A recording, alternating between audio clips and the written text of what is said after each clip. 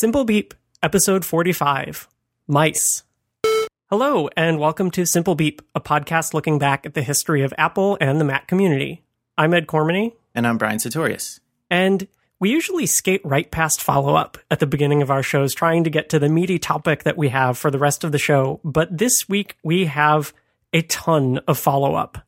And this is all coming from our last episode, which was on portability of Apple products. And the first piece of follow-up we put in there ourselves, because at the end of the show, we did a little segment on not just things that were designed to be portable, like notebook computers, smartphones, and the like, but other Apple products that were more or less portable and had handles. And we thought we had put together an entire complete list of all of these things. And then we had stopped recording the show and not even yet hung up the Skype call. And I went, wait a minute, didn't the G4 Cube have a handle? And when I was preparing the list, I hadn't put it on there because I had done my due diligence of looking for pictures of the G4 Cube. And I looked at it and I went, there's no handle on that thing. Well, if I had really done my due diligence, I would have searched for Google image search for G4 Cube handle, which will bring up literally dozens of pictures of the fact that the G4 Cube does have a handle. It's on the bottom. And in fact, this was the way that you could get to all of the various serviceable components of the machine. So we'll link to an article that Chris Finn did for Macworld that has some really good demo pictures and videos of this. And so you would flip the entire machine upside down. Still doesn't quite look like there's a handle, but there's this metal bar across the bottom, and you push on it, it clicks in and pops out in this really smooth, pleasing motion, like very Johnny Ive. And then you can extract the entire computer, the guts of the computer, out of the plastic shell that goes around the top. And then you could get to various things like hard drive, RAM, etc. So not really a carrying handle, I guess. I suppose you could. But it was definitely a device that was small and compact and had a handle, and we missed it. On the other side of that, there are no currently shipping Macs with handles on them, but there are probably many accessories to add handles onto your Mac if you so desire. And we're going to highlight one. This just randomly came across my Twitter feed in the past couple of weeks, but I thought it was too good to pass up, especially because I think I joked on the show, I've got this fancy new iMac, and it's made of portable class products, things that we used to think of being so small that they would only go in portable devices. And I said, but it would be kind of unwieldy for me to actually pick it up and carry it around. Well, there's a product just for someone who has that need. Yes, the tweet you're talking about is coming from Twitter user Alex Vanderzon, which we will link in the show notes. And his commentary on the image of this product is simply, I've had enough internet today. Yeah, and it's got a couple pictures, and one of them is this guy carrying this very nice leather and suede or felt bag. It looks like a giant purse. And then you realize that the foot of an iMac is sticking out of it. And I thought, did he just see this guy on the street and capture this image and post it to Twitter? And Brian, you did a little bit of digging and found, no, that's not the case at all. This is a real product made by a company called LaVolta, and they're selling it on Amazon. So if you have $85.49 burning a hole in your pocket and a 27-inch Apple iMac or Thunderbolt display that you'd like to carry around as if it were like a messenger bag or a shoulder bag, well, you can put some attractive felt and leather protective casing and handles around it and just carry it around with you.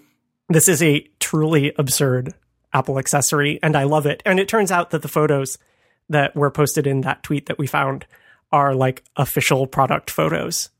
It's completely absurd with the foot. Yeah. Right? And I mean, that's the thing where you look at it and you scoff and you go, this is not a portable product.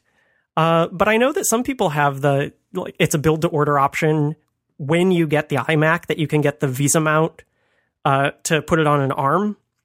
And if you had that, I don't think those are easy to exchange though, but maybe if you had just a little extra piece on that was a quick mount, then this would actually be a practical product. But for the vast majority of us who buy their iMacs with feet, they are not portable, and this product is dumb.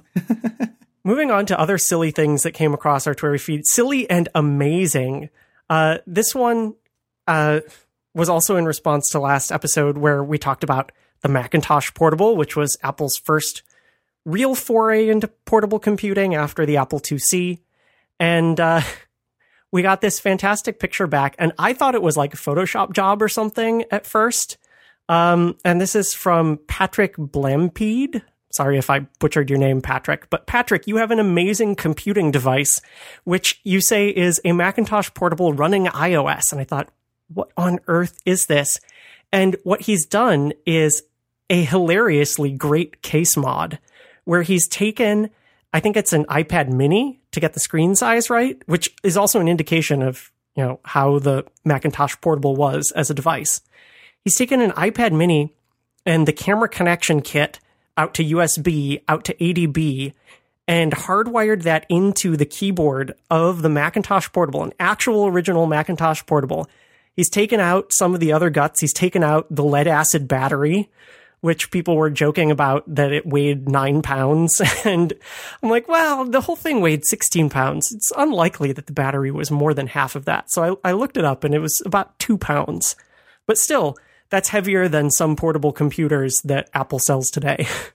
But what he has here is actually a functioning iPad in the Macintosh Portable case and wired up to its keyboard. And why on earth would you do that? You've ruined a perfectly good iPad.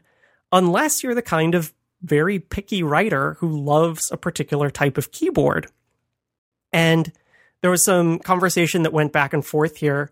John Gruber got wrapped up in the conversation. We were in on the conversation. So if anyone who follows Gruber is now listening for the first time, hello. But it turns out that the reason that Patrick did this is that the key switches in the Macintosh Portable are the exact same key switches that are in the Apple Extended Keyboard 2, which is Gruber's favorite keyboard, many people's favorite mechanical keyboard for the feel that it has. And so this is kind of the Apple non-extended keyboard 2 in that sense, and it's all wrapped up in this single package, and it works. The thing actually works.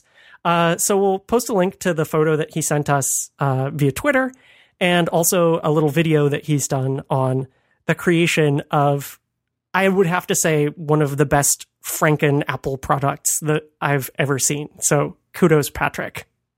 And one final item of follow-up that's more of a correction. We just recently mentioned the lead acid battery in the original Macintosh Portable. And when I was discussing the PowerBook 100 in our previous episode, I said that one of the ways that it was able to get smaller and more light was that it didn't have a lead acid battery. But in fact, it did. It just had a smaller, lower capacity lead acid battery. It also had some small traditional like nickel cadmium batteries that were used purely to preserve the contents of RAM when you would, for example, swap the main PowerBook's battery.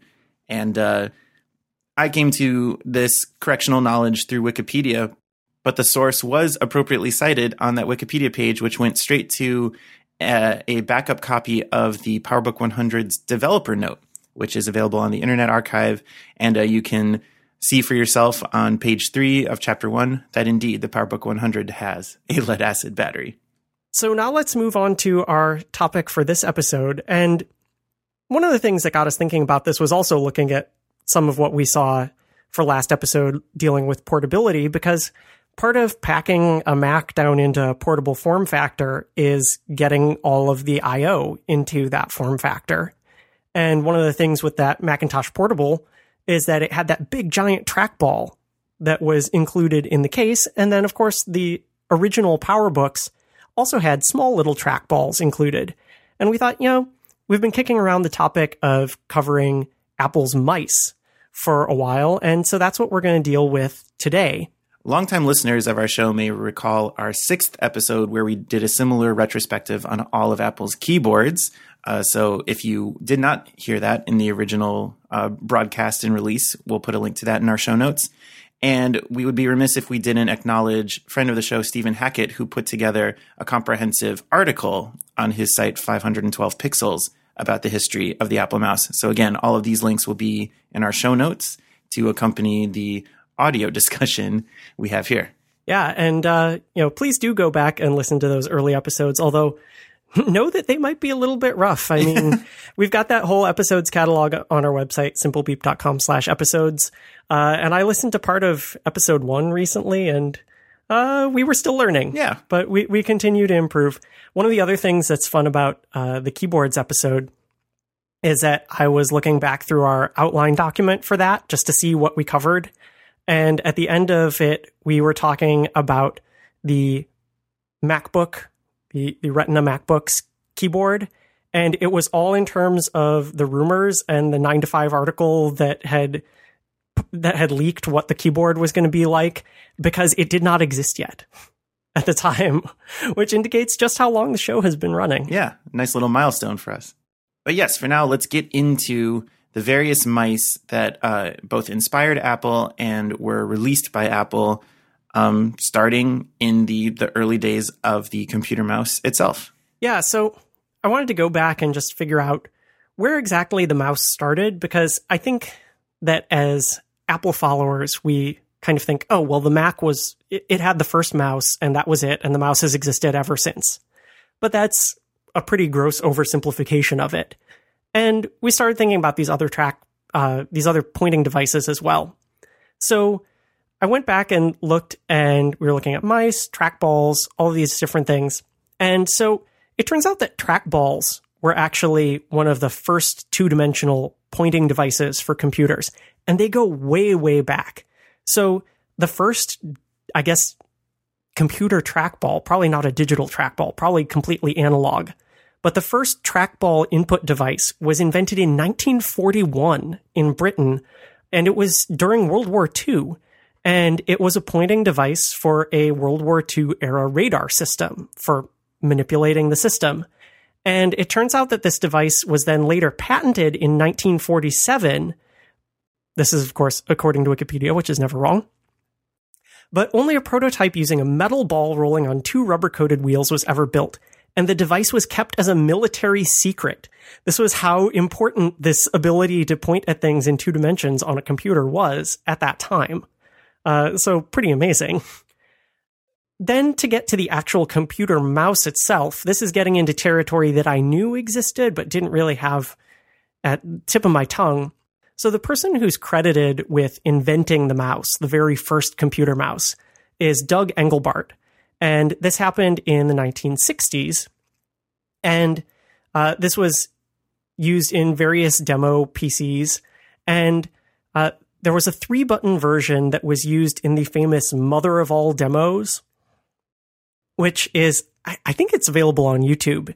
It's this like hour-long demonstration of what basically personal computing technology could be all done in prototypes.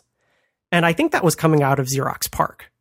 Another thing that came out of Xerox PARC, which used and loved the mouse and was, of course, where the idea of the mouse then eventually transferred over to people who were working at Apple. One of the things there was the development of the Xerox Alto, which we covered on the Triumph of the Nerds episodes. This was the very early PC designed for desktop personal use in 1973. And that was the one that had the portrait orientation monitor, because it was designed to give you an exact layout of a piece of paper. So more used for like desktop publishing, print work.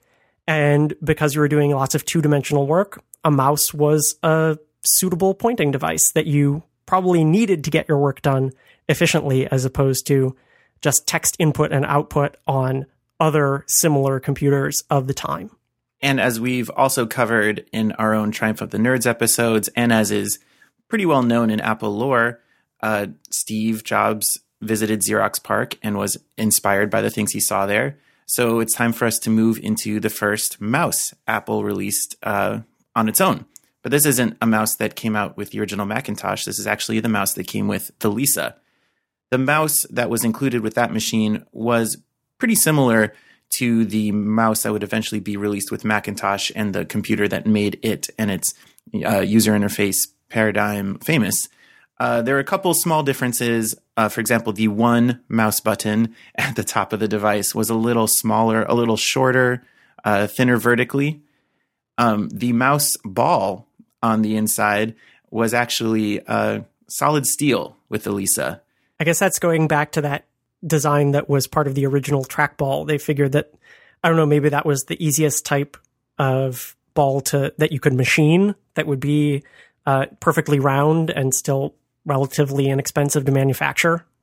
And yeah, the mouse itself was very, very boxy, and even more boxy than the original Macintosh mouse, which by today's standards is a walloping brick. Yeah.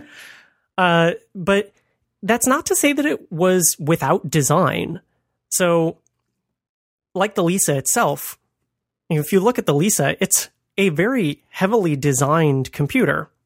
And so the mouse is not just the cheapest rectangle that you can make out of plastic and stick a button and a ball in.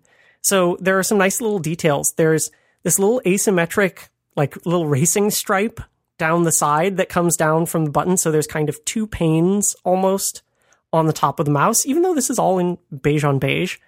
And a feature that would persist through all of Apple's mouse devices is that it features an Apple logo.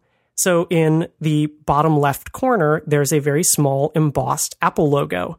And I don't know if this was just pure branding, but it may also have served some function, as I've lamented that people don't know how to use mice anymore.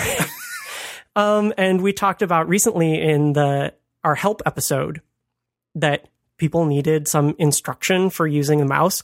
Well, here's a nice subtle cue for how to begin using your mouse, is that it has an Apple logo on it, and you know which way is up on the Apple logo. So you're going to face your mouse on your desk so that the Apple logo is pointing in the correct orientation. And so I don't know if that was part of the design, but I like to think that that's a nice subtle cue also for how the mouse was designed and how the mouse could be then more familiar to people who are using it for the first time. The Lisa mouse connected to the main Lisa machine with a DE9 cable. This is a cable that has a bunch of pins in it and the kind of like a VGA shaped trapezoid protective shield around it. Yeah, one of these very, very PC looking serial type connectors. And just 1 year later, Apple released the Macintosh, which of course had a mouse to help you navigate through its graphical user interface. There were a couple small changes, but overall, the mouse was pretty similar to what shipped with the Lisa. It had also a DE9 cable. We weren't yet to the Apple desktop bus. There's a nice Apple logo embossed in the lower left of the mouse if you're looking at it and it's oriented correctly. But the single button at the top of the mouse became a little larger, maybe a little easier for people new to such a device to have a larger click target. It also has this little bevel along the top. So I think that the mouse itself has become a little sleeker, just, like 10% sleeker. It's hard to call this design objectively sleek. That'll take a couple more decades to get to that, or at least one more decade to get to something that you could call sleek.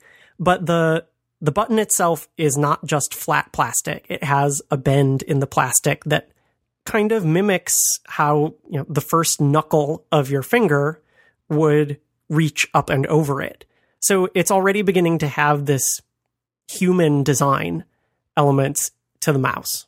We're still not quite to the traditional Apple desktop mice that most people who are familiar with the classic Mac will know. We've got one more revision, which is the simply named Apple Mouse, also released in 1984, a couple months after the Macintosh release. This was part of that big wave of pushing technologies that grew up in the Lisa and then achieved popularity with the Macintosh back down into the Apple II lineup. So the first of these was the Apple Mouse 2C. There was also an Apple Mouse 2E, and they look largely similar to the Macintosh mouse. Although one thing that's different is that they are now to a single color design, monochromatic. They don't have the button called out in a darker color of plastic. I guess in one sense, people are getting more familiar with the notion of a mouse, and you don't have to say, hello, this is a button. And it probably also saved on manufacturing costs if they didn't have to have two different types of plastic.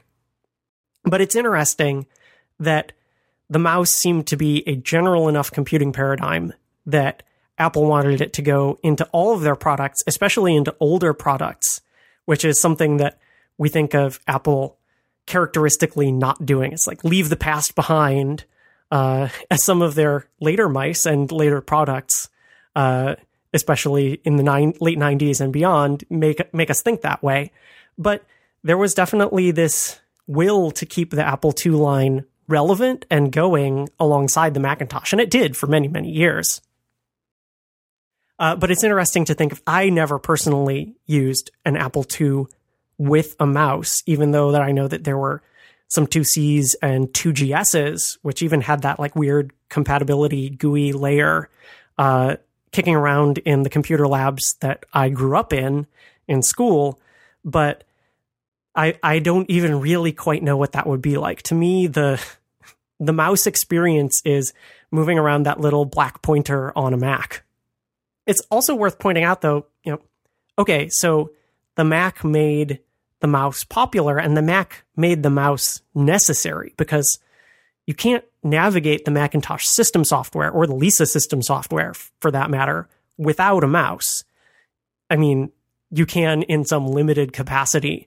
It was always a challenge, especially in the classic Mac, to really get anything done with just the keyboard. Like maybe your mouse came unplugged or wasn't working or something and you wanted to like shut down your computer. Good luck. And of course, there are things today that get around that, especially if you have accessibility needs. But fundamentally, the Mac and all of its software is mouse-based at some point. But going on at the same time, and actually around the time that the Lisa mouse came out, and a little bit predating the Mac, it turns out that Microsoft was also developing mice and building their own hardware, which is kind of fascinating. And so Microsoft actually built in mouse support for a version of Microsoft Word running on DOS in 1983. But it was just, it was kind of a feature, not a whole platform. And so the mouse on the non-Apple PC side of things didn't really kick off until Windows and the popularity of Windows with, Windows 3.1, Windows 95, much later on. So I think that's why we think of at least the early use of mice as kind of a distinctly Apple thing, because they had been around in the world for decades before. They were even in competitors' hands at the same time, but the level of use was so much greater on the Mac. And so in between these initial mice models and the kind of explosive popularity of the mouse when it comes over to the Windows and DOS side, Apple revamped their mouse to a model that is familiar to a lot of us still today. Yes, so this is the introduction of the Apple Desktop Bus, and this was Apple's proprietary serial bus that was used for their keyboards and mice. And along with that big hardware revision came a big hardware revision to their signature input device, and this is the Apple Desktop Bus mouse. So this actually came along pretty quickly. So the first one was released in 1986, so it has this new port and new design. It's definitely less of a squared off brick. So it has this very distinctive, I guess it's a pentagonal shape, because it's got the flat base and then it goes up on the two sides. And then it has one single bend in the top. Kind of like a peak. Yeah, it's like a little mountain peak. Again, trying to have some human design, trying to mimic the shape of the hand and be somewhat ergonomic. So this is basically where your palm would naturally fold over onto the mouse. Of course, it has the one-button design.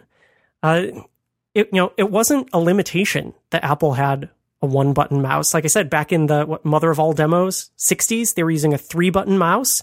And so some people who were like power users or people who were building their own computers earlier on thought, well, gee, have multiple buttons on this, hit them with all your fingers, that'll be maximally useful. But you can see through all of these Apple mouse designs is that one of the features of having a one-button mouse is that it's completely ambidextrous. So whether you're left or right-handed, you can use the mouse and its function for you is going to be exactly the same. So I think that was part of the design here. And even on some of those early ADB keyboards, if you were daisy chaining the mouse into the keyboard and then to the back of the computer, which was the preferred way of doing it, unlike PCs where you plug them both directly into the tower, it gave you daisy chain ports on both the left and right hand side of the keyboard. So there was definitely this design to be useful with both the left and the right hand by making it symmetrical, single button, clean design. And yeah, this is the mouse that probably was sitting next to most of the Macs that I knew growing up. Yeah, this was the mouse that we had with our Macintosh 2 in the house that I used in all my formative computing years. Looking at this now, we talked about this peak that helps with the ergonomics of your hand and your palm. Relatively speaking. Relatively, of course, for the time. The peak on the ADB mouse kind of crests at where your palm will rest when you're holding the mouse in its meant orientation, in the orientation it's meant to be held in. But the previous mice, the Lisa mouse, the Macintosh mouse, kind of had the peak up by the button. And knowing what I know now about ergonomics with computers and mice and keyboards, like that's terrible. You're having your wrists kind of like always your wrist joint on the table and your hands kind of propped upwards. Really bad for potential RSI. Yeah, maybe I was just a more flexible kid. Now my tendons are becoming old and decrepit. But I always found that the Apple Desktop Bus mouse was really quite easy to use, and even more so was its immediate successor, the Apple Desktop Bus Mouse 2. Yes. So the Apple Desktop Bus Mouse 2 was actually the first Apple mouse that was ever in my family's home because it was released in 1993, and we got our first Mac was one of the original Power Macs in 1994. So this was standard config in the box with our Apple Extended Keyboard 2, which is awesome. And still here. The mouse is not here anymore because it was good, but not great. And the thing that was totally new about this mouse, though, was that it went away from angular design at all. So it's now a completely smooth, rounded, molded piece of plastic. And to be honest, it looks the most of any of these like an actual mouse, I think. Just in terms of the overall shape of what it looks like and the proportions. One of the things that's interesting here is even more symmetry in the design. So going away from the Lisa with its stripe down one side, going away from even these other earlier ADB mices with Apple logo embossed over to one side. The Apple logo is now dead center at the peak of no longer like an angular mountain, but a smoothly sloping hill. And the button is starting to become less of a button because instead of a rectangle that is clearly marked out that you press down on, there's just a single line that separates the top portion of the mouse from the bottom portion of the mouse. And the top portion is the button. And a couple other interesting tidbits about the ADB Mouse 2. It had a really delightful code name. So the ADB Mouse 2 was codename Topogigio, which, if you don't know who Topogigio is, well, secondo Wikipedia, che non mai sbaglia, Topogigio è un pupazzo animato e raffigurante un topo antropomorfo creato in Italia per la televisione nel 1959 da Maria Perego. So yes, Topogigio is a mouse puppet who, if you're an American, you may know from appearances on the Ed Sullivan Show. But if you're an American of our generation, you might have missed that entirely. But yes, he's an Italian mouse puppet, and he's kind of round and friendly, and so I think it's an appropriate name for our little friend here, the ADB Mouse 2. The ADB Mouse 2 kind of rounded out Apple's Snow White era of design. Where, oh, yes, definitely. Because we'll get to the mouse that came after it in just a minute. So it mostly shipped in the kind of platinum, not quite beige color that all of Apple's desktop machines, not their portable machines, except for the Macintosh Portable, were colored in. A nice clean color until they sat in the sun and turned into all manner of strange orange and browns. But there was one color variant of the ADB Mouse 2. It came in matte black. Oh, yes, but there was only one place that you were going to get that accessory. And it was in the box with the one black desktop Macintosh, one of the worst Macs of all time, the Macintosh TV. A kind of all-in-one LC/Performa with the TV tuner in it, that the entire machine came in matte black. Ooh, it was bad. There was a recent segment on Connected because Stephen Hackett just got one of these things, and he explains all the ways that the Macintosh TV was bad. It looked great on the outside while it was off, and it came with a sweet black keyboard and mouse, but that was where the fun stopped. We'll link that up in the show notes.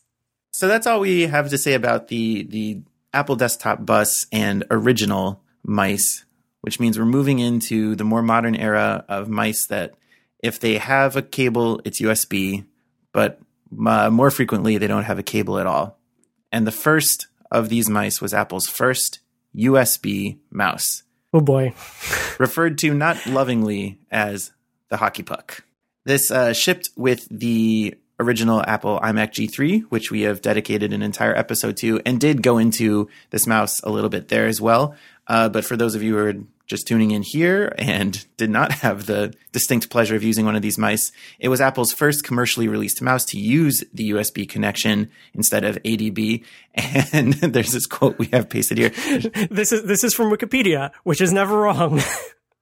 And it even has this doesn't even have a citation needed. It just says, it is widely considered one of Apple's worst mistakes. Yeah, from a practicality standpoint, yes. Well, I mean, you know, the Macintosh TV was pretty bad in the whole Performa line, but from a practicality and usability standpoint, the Puck mouse basically broke down all of these advancements that they were making in making a mouse actually easier to use, and just threw them away.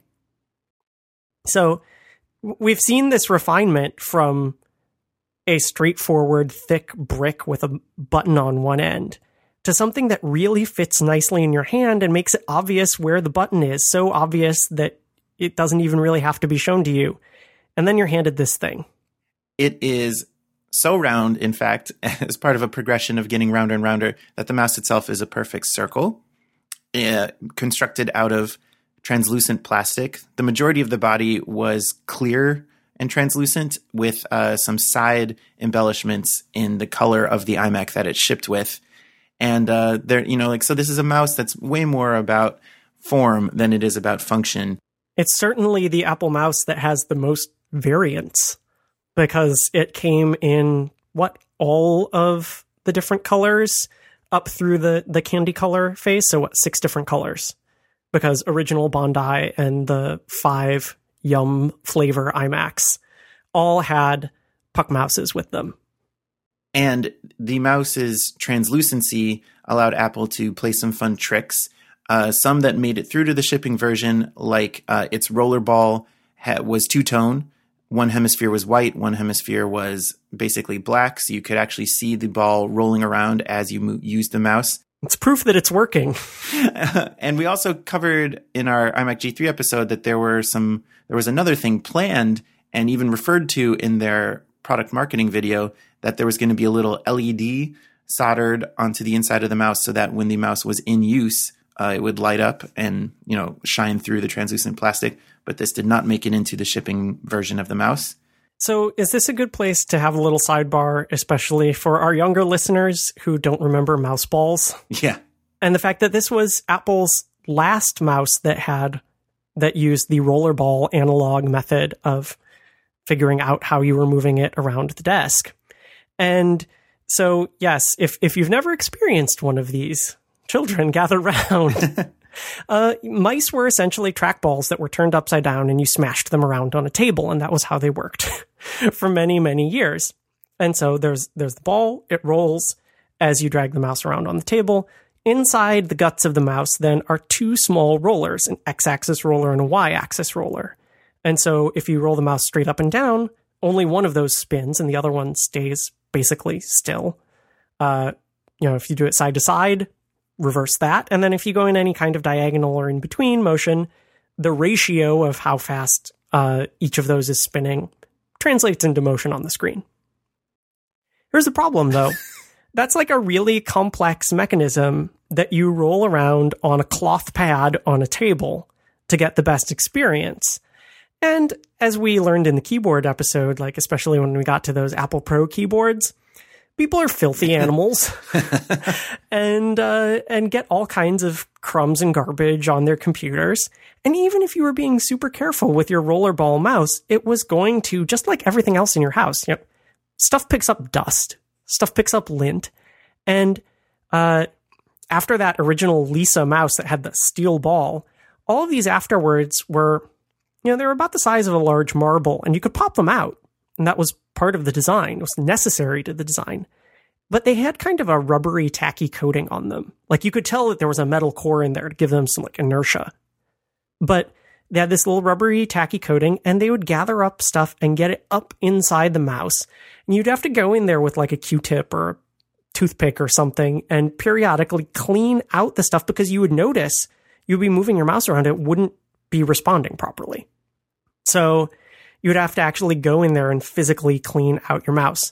This, of course, led to all kinds of terrible pranks with school computers where, it's a feature that you're able to remove the mouse ball and clean it, but people would just like go through an entire lab of computers and just steal all the mouse balls. And then like, oh, can't use any of these computers because pretty much need a mouse to do anything. It was a simpler time.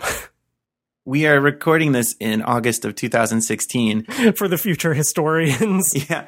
And occasionally I will go help someone in the elderly community near where I live with their computer problems as part of like a night job, a side gig. And very recently, like within the past couple of months, someone called me because their mouse had stopped working. And it was this. Like in 2016, a very kind old lady was using a rollerball mouse with like her ancient Dell tower, and her mouse had stopped working because the two rollers on the inside had gotten gunked up with dust and a couple hairs. So this is a skill. This is a skill that is still making me money. Oh man. Especially because you can buy an optical mouse for $1 now. Yep. New. Yep. It was revolutionary technology at the time. And the time for that for Apple was the year 2000. So we're moving into the third millennium. And that meant that Apple was going to release its very first optical mouse. And this was the Apple Pro mouse. And it was Pro because it was optical as opposed to the old-fashioned rollerball tracking. And it was Pro because you could actually point the cursor with it.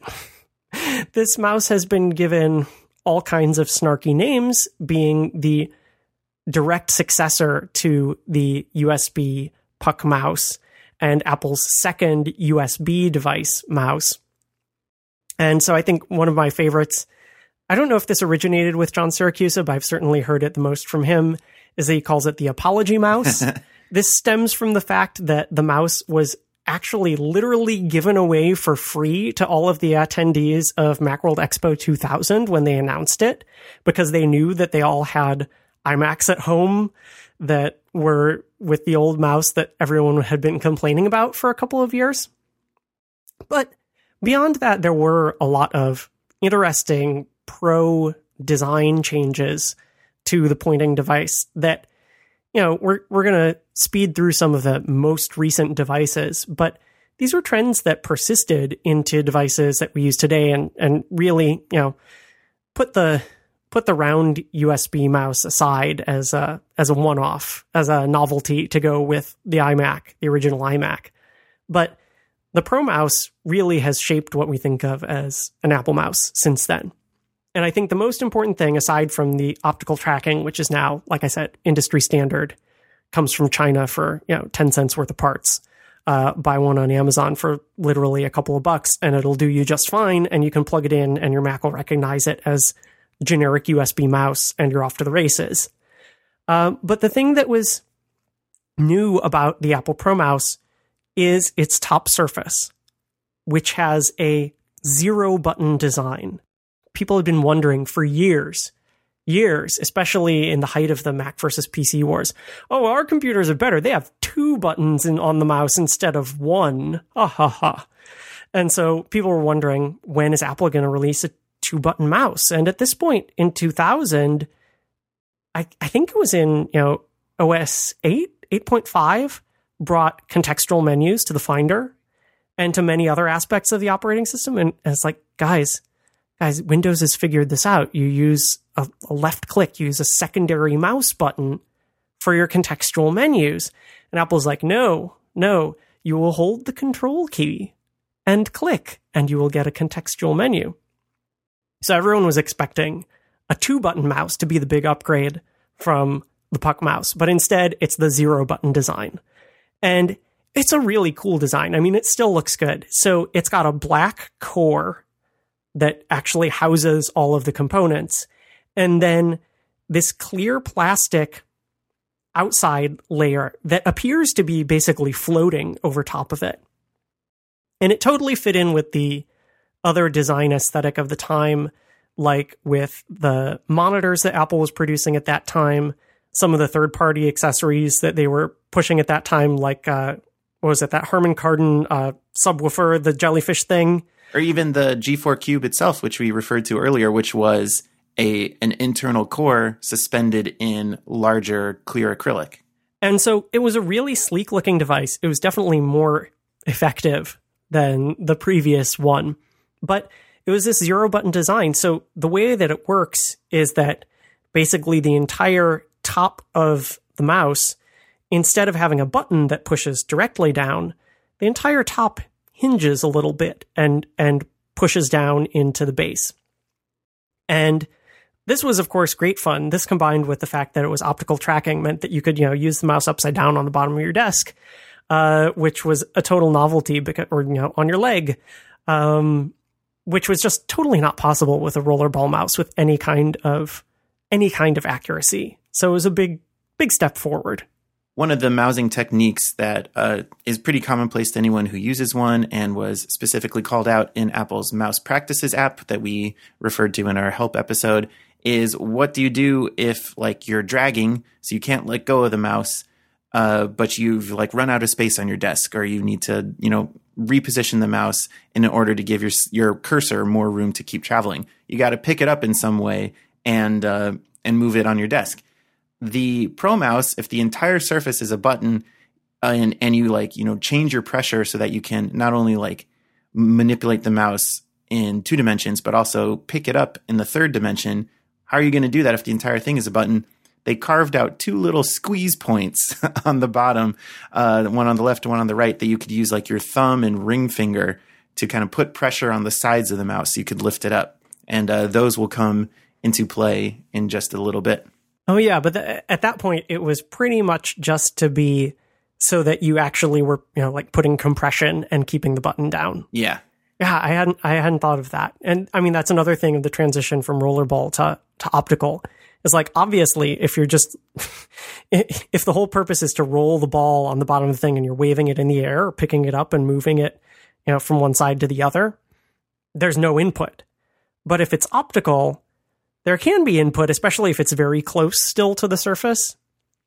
And I think you also have here that, it used laser tracking. And I think the term laser mouse existed for a while in common parlance around this time. It's you got a laser mouse. And they would shine these giant bright red lights out the bottom that looked like, stereotypical lasers. Pew, pew. And you're oh, don't turn your mouse upside down, look in the laser. It'll blind you. And this was kind of, as I recall, how the Apple Pro mouse was. It had a red laser that it used for optical tracking. Since then, optical tracking has improved greatly, and I don't think anybody thinks of the bottom of their mouse emanating bright light anymore, because they just don't. They have different types of photosensors. They don't have to actually, as far as I understand, the way that laser mice worked is that they were actually sending out that laser at a particular frequency so that it could know so that it could determine the distance that the mouse moved relative to fractions of a second that it knew exactly because of the frequency of the laser. Whereas now we just have more advanced photo sensors that I'm not exactly sure how they work, but don't require this extra source of light shining down on the surface to make sure that it's properly illuminated at the right brightness and frequency and everything just to get your mouse cursor to work. The laser tracking, as it relates specifically to this model of the Apple mouse, actually comes from the second revision of this zero-button Apple Pro mouse, which came out in 2003 with some improvements. Apple, I think, used the word laser in their marketing for this one, but I'm pretty sure it was still not a laser that would like blind you or be illegal if you like pointed it at an airplane. It may have even changed color from red to green. I'm not sure. But another thing that happened is that as Apple's main hardware, the desktop and laptop machines, were migrating away from like lots of clear plastic and colors to more subdued solid plastics in 2003. The Apple Pro mouse similarly became like one solid opaque color, not like the kind of internal core with a clear plastic shell, and otherwise was basically unchanged. This second revision, however, also came with a Bluetooth model, Apple's first wireless mouse. Yeah, so it looked exactly the same, except that it lacked the tail that makes these things all mice in the first place. Again, future historians will look back and go, why on earth did they call them mice? Yeah. There's a couple more iterations of Apple mice to get us up to the present day. The next one is one of the most interesting product names in Apple history. And I remember when it dropped and everyone went, really? Because it was here to save the day, Mighty Mouse. Here I come to save the day. The Mighty Mouse was released in 2005, and my immediate thought was, are they allowed to call it that? And so, of course, there's a backstory that it's not really a backstory because it spanned the entire life cycle of the product, which went for about 4 years. So Apple wanted to have this catchy name for the product, Mighty Mouse. It's alliterative, but it's also the name of an existing cartoon character. So they went to the rights holders, which I guess was Viacom and CBS, and they said, look, we want to make this computer mouse. We want to call it the Mighty Mouse. It's awesome. We'll buy the rights for the name from you so that, obviously we're not competing with each other. So I'm sure they struck a pretty good deal. They didn't have to pay them boatloads of money for the name, but they did actually have license for the name Mighty Mouse. And then they released it. And because of the way that trademark law works in the US, you trademark a name relative to certain classes of products. And so Mighty Mouse had been trademarked as the cartoon character and things, like plush toys and like vitamins that, like Flintstones vitamins. He was Mighty Mouse vitamins. They had the trademark for all these different things, but CBS didn't actually own the trademark for Mighty Mouse with respect to computer mice. The very thing that Apple thought that they had purchased the rights from them. So some other companies came out of the woodwork, of course, and they were like, we're going to sue Apple because we can call computer mice Mighty Mouse. And Apple's like, we got the rights from CBS. So it wound up that those people were instead actually suing CBS. And apparently they successfully defended the lawsuits in some countries, but not all. And as this was all winding down, it looked like they didn't actually hold the rights. Apple said, okay, we're not going to call our products Mighty Mouse anymore. Onto the design of the Mighty Mouse. What made it so mighty? Well, here's an interesting innovation from Apple. One of the things that was missing, again, especially if you're coming from the PC world, when you were using Apple mice in the early 2000s, is there was no scroll wheel. Whereas zero-button design is literally just a hard plastic shell. It clicks, it drags, it moves around, but there's no scroll function. And people were very used to this on basic, comes in the box, generic Windows mice have a left button, a right button, and a scroll wheel in the middle. And you move it up and down, and you can scroll pages without having to go over and manipulate the on-screen controls. Very handy. So Apple said, well, we're not just going to cave and put a scroll wheel in our beautiful device. Instead, we're going to one-up the scroll wheel when we do this. We're going to do it right. And so they put this little scroll ball, which is much smaller than a traditional scroll wheel, but in the same position, right in the top center of the mouse. And it was this little rubberized nipple thing that did scrolling in all directions. So yes, you could scroll up and down, but you could also scroll side to side. And this was, of course, the big advantage of the Mighty Mouse. The big disadvantage of the little scroll ball thing, I don't even know what the official name was. I think maybe scroll ball might have been the official name. We'll look that up for follow-up next time. The problem with it was, remember what we said about cleaning out the mouse balls on the old mice, where they would accumulate stuff and then they wouldn't work properly? And that they still at least had a feature where the ball could be removed to accommodate for cleaning? Right. Same deal with the Mighty Mouse, especially because this thing was on top and your grubby hands were all over it all the time. And it would accumulate stuff, just enough stuff, that it wouldn't work. And there was basically no recourse. I mean, you could kind of like swab at it and try to move it around with like rubbing alcohol or something. But it like once that thing gummed up, it was kind of never coming back. And I know that my parents had an iMac that came with the Mighty Mouse. And in the end of its life, it took 3-4 years, but there came a point where it was basically just like, that doesn't work anymore. And so a feature of the operating system, a feature that you'd use every single day, every time you sat down at the computer, was basically just gone, with this little physical reminder of the fact that you couldn't use it anymore. Other than that, though, it was still the 0-button design, except there was a lot more going on. So despite there being no indication of a left and right mouse button, this mouse, the Mighty Mouse, was going for the full PC experience, where it would actually detect whether you had 1 or 2 fingers on the mouse. So it would default to left click. So if you rested your hand on it just normally and then just mashed it down, you would get an ordinary click. And you had to be very careful, like raise up your index finger if you're right-handed, and only press with that middle finger to get a right click. But it more or less worked, and it added in this functionality that was necessary, expected, part of the operating system in OS X at this point, without sacrificing the purity of the design. They also did, as you alluded to, Brian, they also did something with those little half moons at the bottom. They turned them into buttons that they didn't move.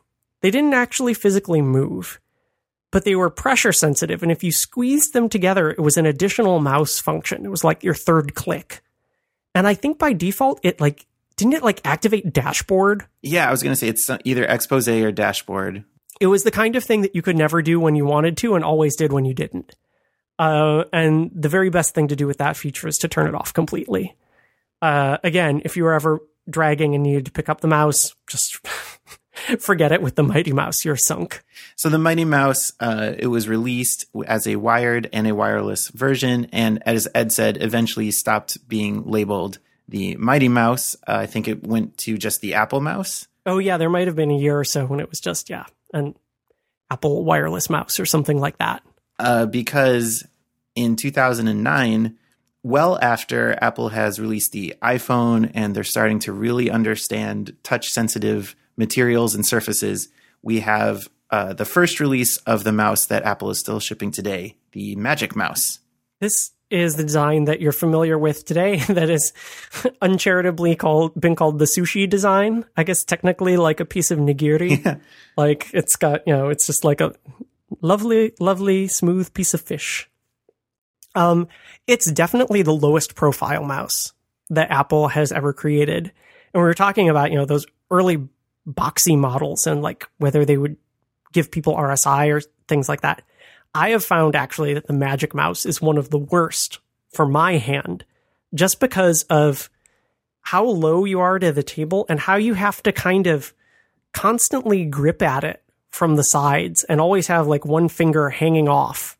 I will find that sometimes if I've been overusing the Magic Mouse that I get kind of weird hand cramps. Not like full on RSI, but it's not my favorite Apple mouse, but it's one of the longest enduring now, going 7 years plus.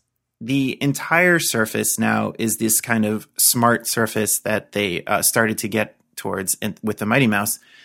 So it can kind of intuit whether you want to do a left click or a right click.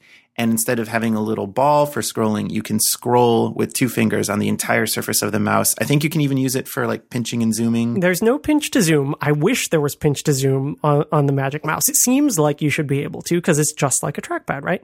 Except it's not. It's like trackpad -1 because you can do single finger scrolling in the middle of the mouse. And you can do 2 finger left and right swipes for spaces or desktops now. Whereas if you're using a trackpad, that's 2 fingers up and down or side to side to scroll and 3 finger swipes to change spaces. So like it's a little bit hard to switch back and forward between the two. And I guess it's a recognition of the fact that it's a fairly small touch surface and they don't want you doing like 5 finger multi-touch gestures on it, even though it is essentially a multi-touch surface. Kind of the same way that like there's the 5 finger and 4 finger multitasking gestures on the iPad, but they don't let you do them on the phone.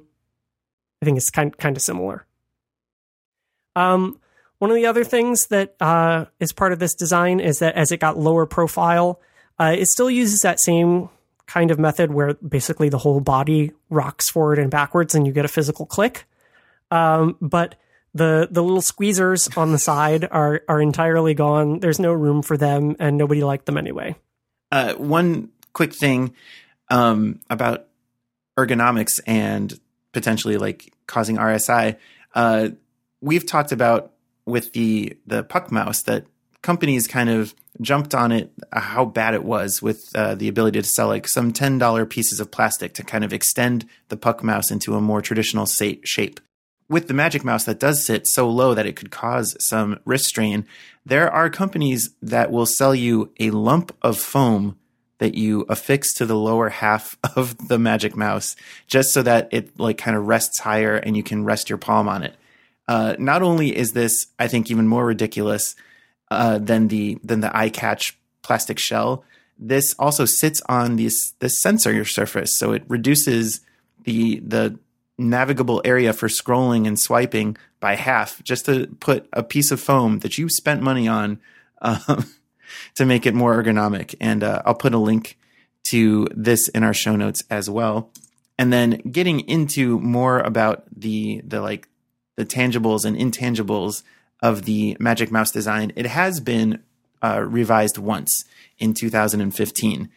And on the surface, it doesn't look like a lot changed, but one of the big changes is that it went from being powered by AA batteries, whether they were single use or rechargeable in their own right, to just being a rechargeable device with a non-removable battery that charges over Lightning. Not without some controversy, though, because Apple decided to put the charging port on the bottom of the mouse.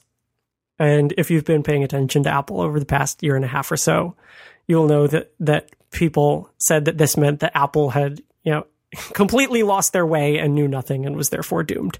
And it's funny that came out, that criticism came out because Apple must have worked with Stephen Levy, because when these new accessories were launched, there was a nice long article in his magazine Back Channel about the design process that went into all of these things.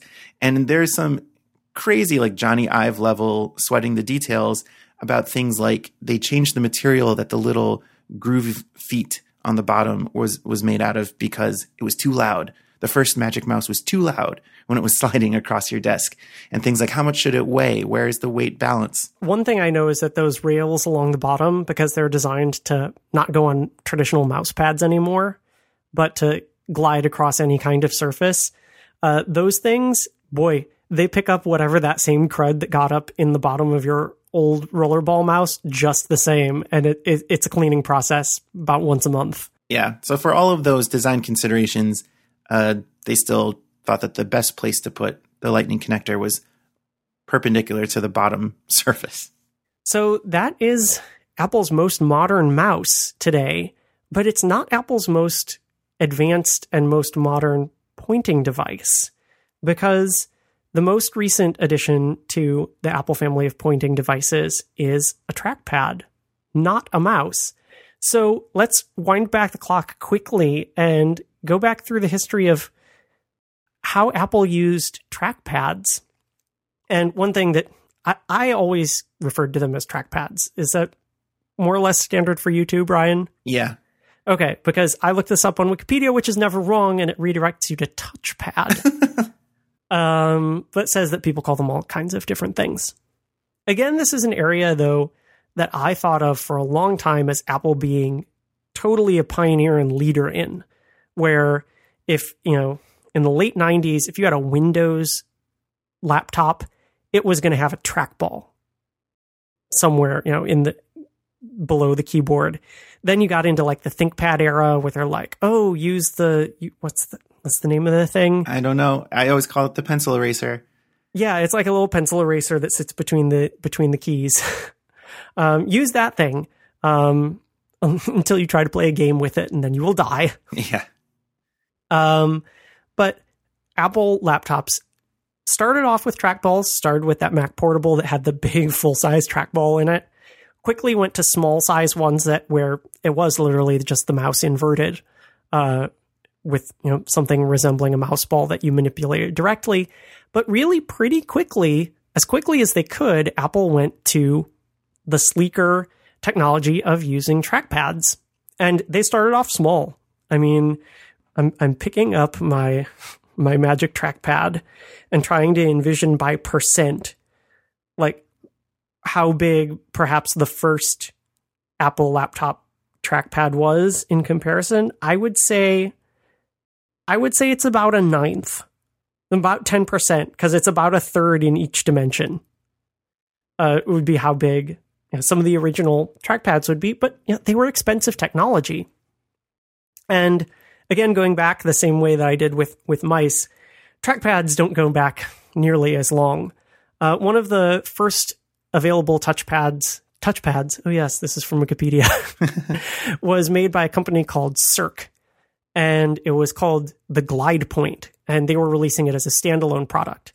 And also in 1994, Apple licensed the technology for them, for the Glide Point, and built those directly into the PowerBook 500 series. So this was a landmark feature of the PowerBook 500 series, and was using the best technology available for the time. And then that's 1994, and more or less the technology in Apple's notebook trackpads didn't really improve. And we were talking about portability, and we talked about the 12-inch PowerBook G4 as a kind of a hallmark of Apple portability. When I was going back and looking at it, that the 12-inch PowerBook G4's trackpad was tiny, tiny, tiny. Oh yeah. So really, from the first trackpad in an Apple PowerBook in May 1994, really all the way up through and to the Intel transition, trackpads more or less stayed the same technology, the same feel, and the same size. Yeah, the only transition that I can think of is that the original trackpads had almost like a rough, almost a little sandpapery surface to them. And then eventually trackpads became smoother.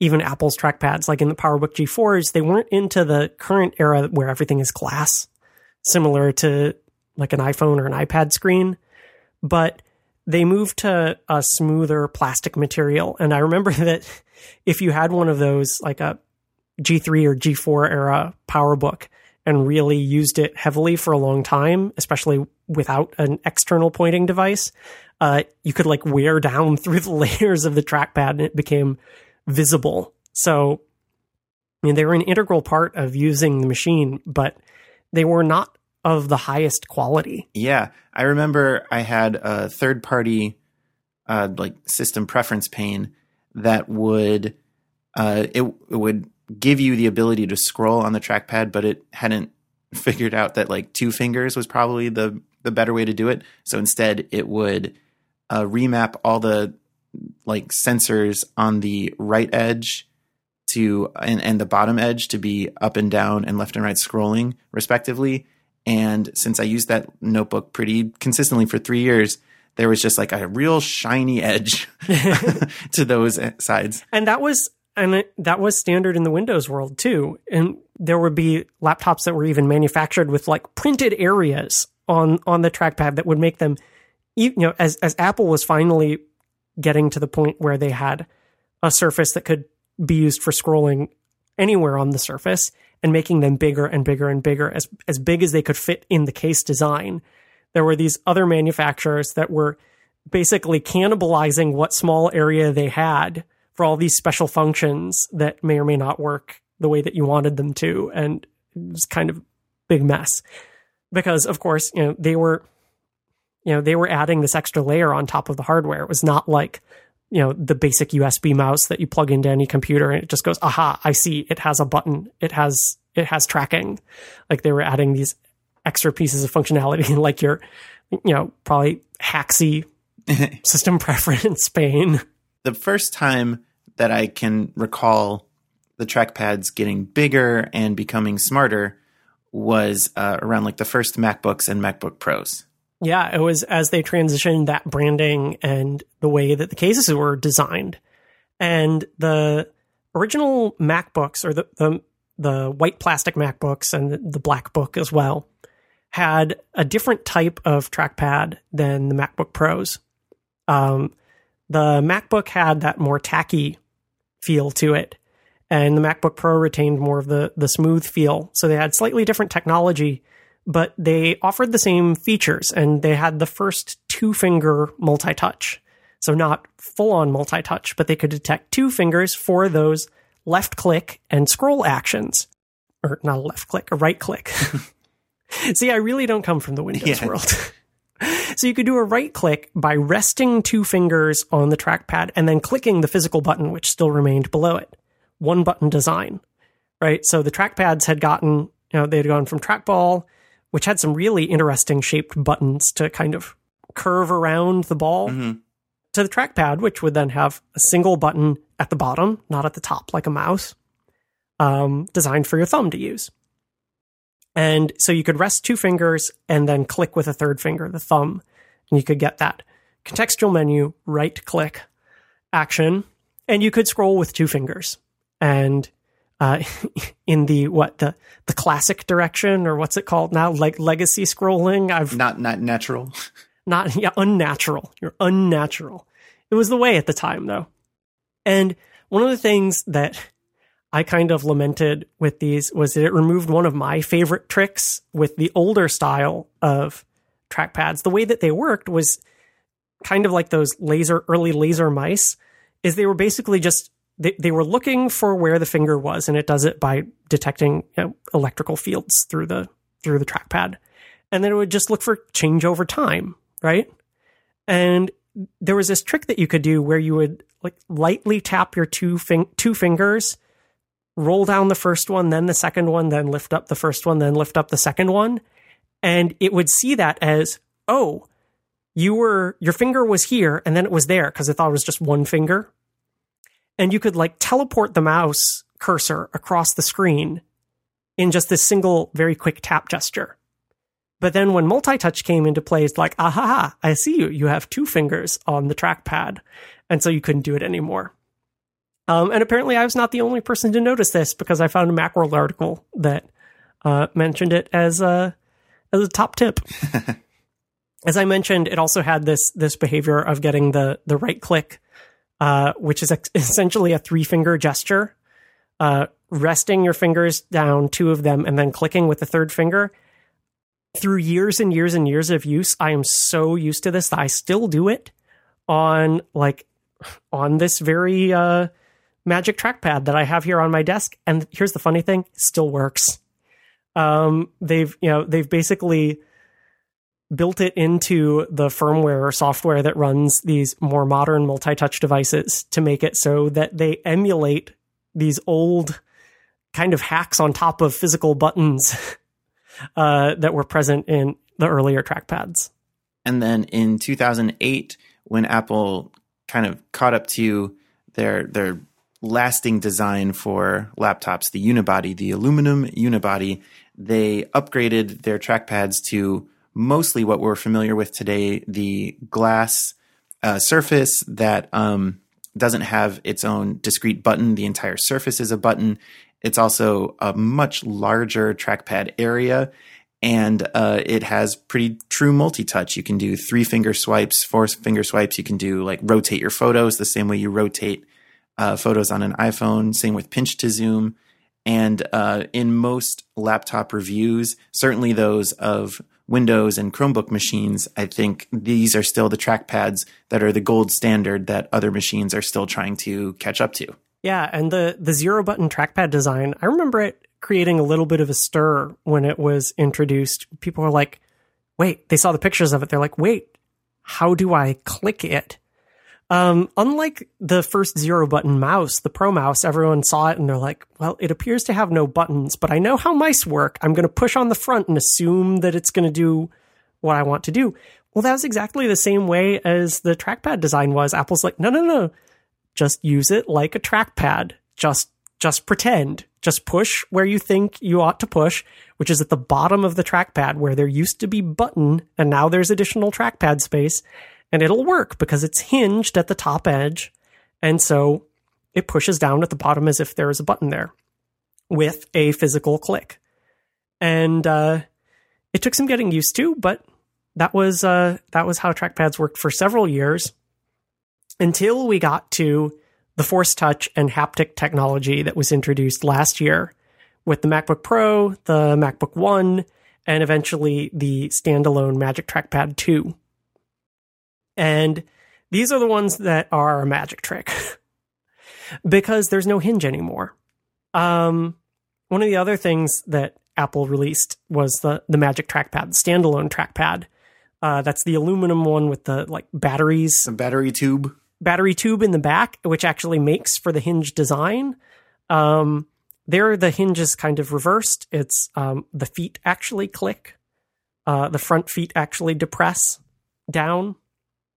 And the way that worked is just like the laptop ones where it's hinged at the bottom. You have more leverage at the bottom of the trackpad. The thing with the magic trick of the Force Touch trackpads is you get used to it and you're like, this is just working the way it's supposed to. Every once in a while, I just turn it off and push on it and go, that's the magic trick. That part actually is like that you can break it by removing the power from it, and then you can turn it back on and it works again. But the thing here is they're changing the way that they want you to use these because you can click and drag anywhere with the same amount of pressure anywhere on the trackpad, which means that you can click in the top corner with just the same force as the bottom. And they expect you to do dragging by pushing and holding down with one finger, as opposed to what we were used to on the old PowerBook or MacBook trackpads where you jam your thumb down on the button. This was the part that gave me RSI. You jam your thumb down on the button and then you waggle your index finger around as much as needed to complete the drag. And I would always do this quite badly where I would actually put my thumb, like I would push down with the side of my thumb as opposed to the pad of my thumb. And this puts pressure on the joints of your thumb in ways that were never encountered in nature. I would get into big trouble with that, with those internal trackpads. And now that's gone. Unless I go back to my parents' house where they have an iMac with an original Magic Trackpad, because they're like, oh yeah, we get that, Apple they're kind of moving this way. They think that trackpads are going to be really even the desktop input method of choice. It's got the gestures. It's cool. We're going to go with that in the box instead of it came with their Retina 5K iMac. It was their original Magic Trackpad, and I go and then I try to do one finger drags on it, and it's like it's broken. We feel like this is the way that things are going. So we've gone from the one button, very obvious designs, to the no button designs, to the haptic, it's like -1 button design. I don't know. And the rumor at this point, we had rumors in our keyboard episode a couple years ago. We'll check on these in another couple years. The rumor right now is that the iPhone 7 is coming out in the fall and that the home button is actually going to become one of these magic haptic buttons that if your phone is off and you push it, it does nothing and it's broken. And then when you turn it on, it'll do a nice little haptic buzz and trick your brain into thinking that you're pushing a button. So we shall see. So that covers all of Apple's input devices for pointing, cursor moving. But of course, there are some third-party options. There have always been third-party options. And we're just going to quickly go through a little grab bag of some of the fun ones that we remember or ones that we've used in the past. Some of these are good, some of these are bad, and we'll round out with what we're still using today. So one that I remember, I said at the top of the show, basically, that the trackball long predated the mouse as an input device. And there were wars, especially when we're talking about RSI, there were wars between people of which is better to use. A trackball, it just sits on your desk and you don't have to pick it up and move it around and that fancy dragging stuff. It's better for your RSI, for ergonomics. And one of the ones that I remember always seeing in Mac catalogs in the early 90s. And the reason that I remember it is the name. It was the Kensington Turbo Mouse. And the reason that it was interesting is because it was a trackball and they called it a mouse. They just refused to hear anything else. It was like, this is not only a mouse, it's better than a mouse. It's the Turbo Mouse. And it was, I presume they were ADB for a long time. They now make USB versions and wireless versions. Kensington is still, of course, in business and making these kind of products. And one of the things was they had multiple buttons where you could have, I think the Turbo Mouse even had like 3 or 4 buttons that were programmable. Kind of like around the ball. Yeah. So they were in the 4 corners of the big trackball enclosure. And I just distinctly remember that as being, it's like, I don't know if I would ever like that, but it seems like such a pro tool. Something that I used back in the ADB era that was definitely not a pro tool. This is a weird one. But I remembered this is I had this device called the Joyport ADB. It was made by a company called Kernel, which no longer exists. But I hope that they got some good money when they went out of business by selling their domain name, which was kernel.com. Kernel, like a kernel of corn or a kernel that runs your operating system. Mm-hmm. And the Joyport was a hot mess of an adapter for video game controllers that then I'll put a picture in the show notes. It supported, I think, 4 different types of different video game controllers. So there's like a PC serial port, a Sega Genesis controller port, a PlayStation, and a Nintendo 64 port. And they were just like stuck on the front of this box in any config, like whatever, like however the internal wiring worked, like that's just how they made it and how they shipped it.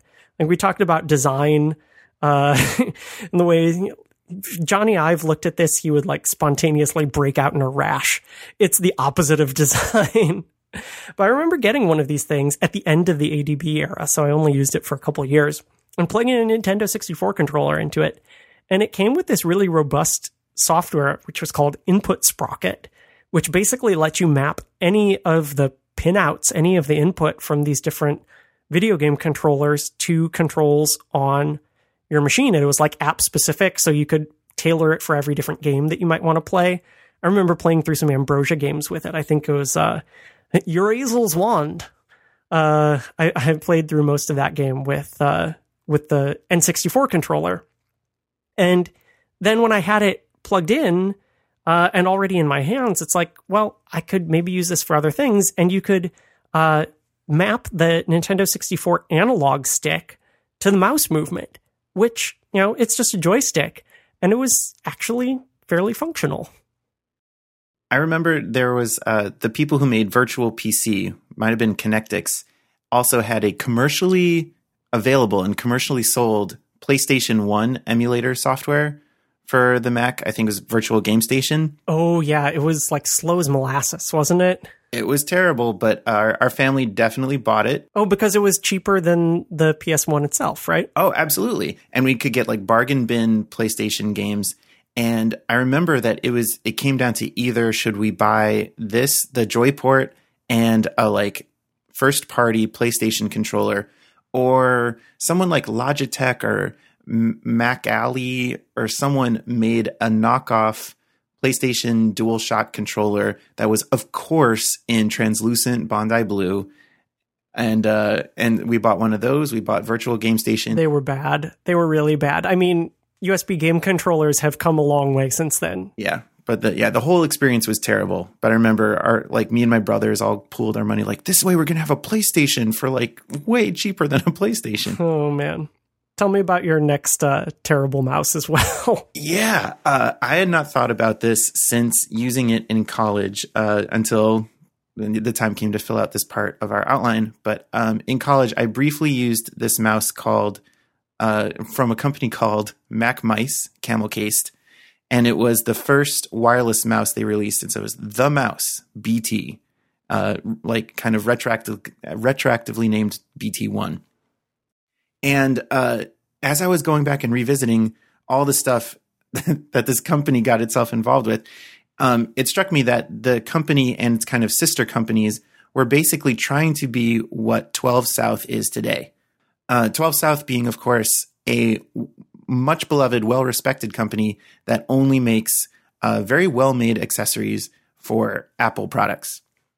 And so this Mac Mice company was trying to get out there and make mice that were like designed to complement your Mac and be just a little bit better than the Apple mice that were bundled with it.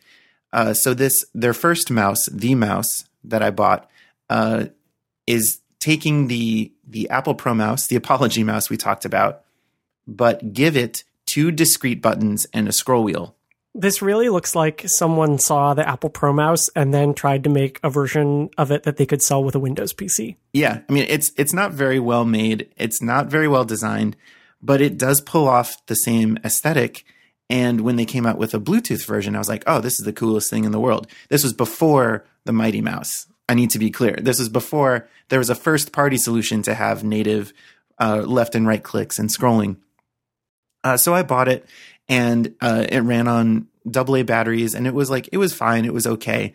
But I think it broke pretty quickly, at which point I went online to look for like, oh, is anyone else having trouble with this mouse? And it turns out that there is like kind of a mastermind behind the Mac Mice company. He had an iPod-centric company called DV Forge, and he had a furniture company called Mac Table.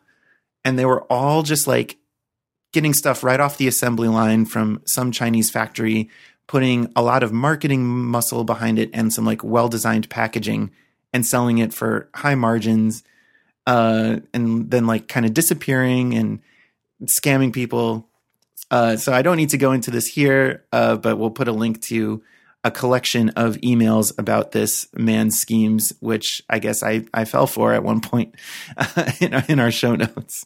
I also had a mouse at that time that was very much trying to tie into the, the titanium and white plastic aesthetic of like the PowerBook G4s. And the mouse that I took to college, I was shocked that I was able to find this again. I was at my parents' house recently, and I opened up like a desk drawer in my old bedroom, and this thing was in there, and I was like, oh, because it did not wear well. Like all the plastic turned yellow, and it had all this wear, like all of the silver bits that were supposed to match the PowerBook, like they had all flaked off through 4 years of intense use.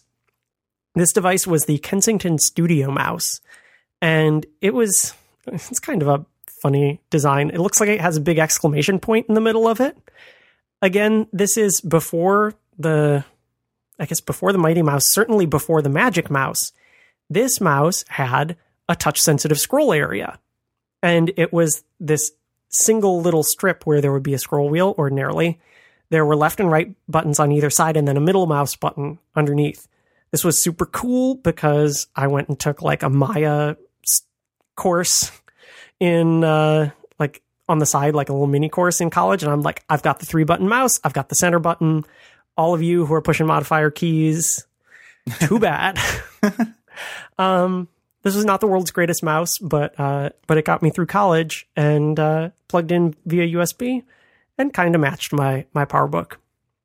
My current pointering setup is I've got the I've got the Magic Trackpad 2 here at home with my iMac, which I love for 90% of things. I've got a Magic Mouse 1 on my desk at work, but then my current third-party mouse is the Logitech Ultra Thin Touch Mouse, and they still sell these, and I love this little thing. It is tiny. Yeah, it looks really cool. Again, like relative to the size of the trackpad, it's like maybe a sixth of the size. It's only a couple inches tall, like 1.5 inches wide. Super tiny, charges on the bottom just like the Magic Mouse 2. So I was totally used to this. And it's got a multi-touch surface, and it has 2 Bluetooth radios, so you can switch it between 2 devices. So I have it for my work computer and my home computer. And it's so tiny that like it lives in my backpack in a little inside pocket all the time. And I've used it like for presentations before, and then like I'll stick it in my back pocket and forget that it's there like all day. Like that's how tiny it is. And it's a good little device. If you need a travel mouse, I definitely suggest that one. Yeah, I might pick it up. I might pick it up actually because the mouse that I still use, which is really like not all the time, I'm usually on my laptop as a laptop. But if I'm at my desk and everything is plugged in, I have the very lowest level wired optical mouse that Microsoft makes. Oh no, Brian. We mentioned them before about how they were like surprisingly a very dedicated mouse company, and they still are, but they're more known for their like, what are they called? Like Arc mice or something, that are like very like high end. Yeah. But this is their basic one. This is the one that I said that you could we've got a link here. I guess it's $14.95 direct from Microsoft, but this was what I was thinking about. You could get a mouse for $5. Oh, this is definitely like a $1 mouse. I remember where I got it. It is when I was still working at Twitter, and it was the first time I was working there where the company moved buildings, and I had it must have been a wired Apple Mighty Mouse. Who knows what name it was, but it got lost in the move. And so I just like left my desk at lunch and walked to the Staples, like off of Market Street in San Francisco, and bought the cheapest mouse I could find, which of course was the lowest level Microsoft USB mouse. I think I had one of these for a little bit too when the Kensington Studio mouse finally broke and gave up the ghost. I guess I was like towards the end of college, and I was working at this like technology summer camp that was run on shoestring budget and no organization. And we were having these kids hack apart all these Windows PCs, and they just had like a giant crate full of dollar Microsoft mice. And there were like 20 of them in there. And my mouse at home broke, so I just took one because they were essentially free and there was no inventory and nobody ever missed it. So sorry, former employer, I took a dollar mouse from you. It does everything a dollar mice needs to do, especially because I'm not playing games on my laptop. I'm really just like moving the cursor around on a desk. And it's that plug and play promise that, a basic USB mouse you can plug into any Mac and it will understand it. That was, that was the thing that was promised with the iMac. And everyone's hung up on the design going, really? Are things just going to, has anyone ever made anything with USB before? This is the only mouse I see and it's garbage. But today, maybe we've got another couple years still of those USB Type A connectors. Then you'll need a dongle or some new dollar mice. But for now, pretty much, any old mouse will do. So pick your favorite. I also use this mouse whenever I need to fire up the old iBook G3 that I use to research and test old classic Mac software for this show. And the mouse works perfectly. It just works there too. Awesome. All right. So I think that's a grand tour of all of our pointing devices. If you have a favorite pointing device, Apple or non-Apple, please let us know. Or if you have horror stories of clearing out your mouse rollers or anything else involving moving the cursor around your screen, you can get in touch with us the usual ways. There's a contact form on our website, simplebeep.com. And of course, you can find us on Twitter. The show Twitter is @simple_beep. You can also find us personally on Twitter. I'm @Bsuto, BSUTO. And I'm @ecormany, ECORMANY. Thanks for listening, and we'll see you next time.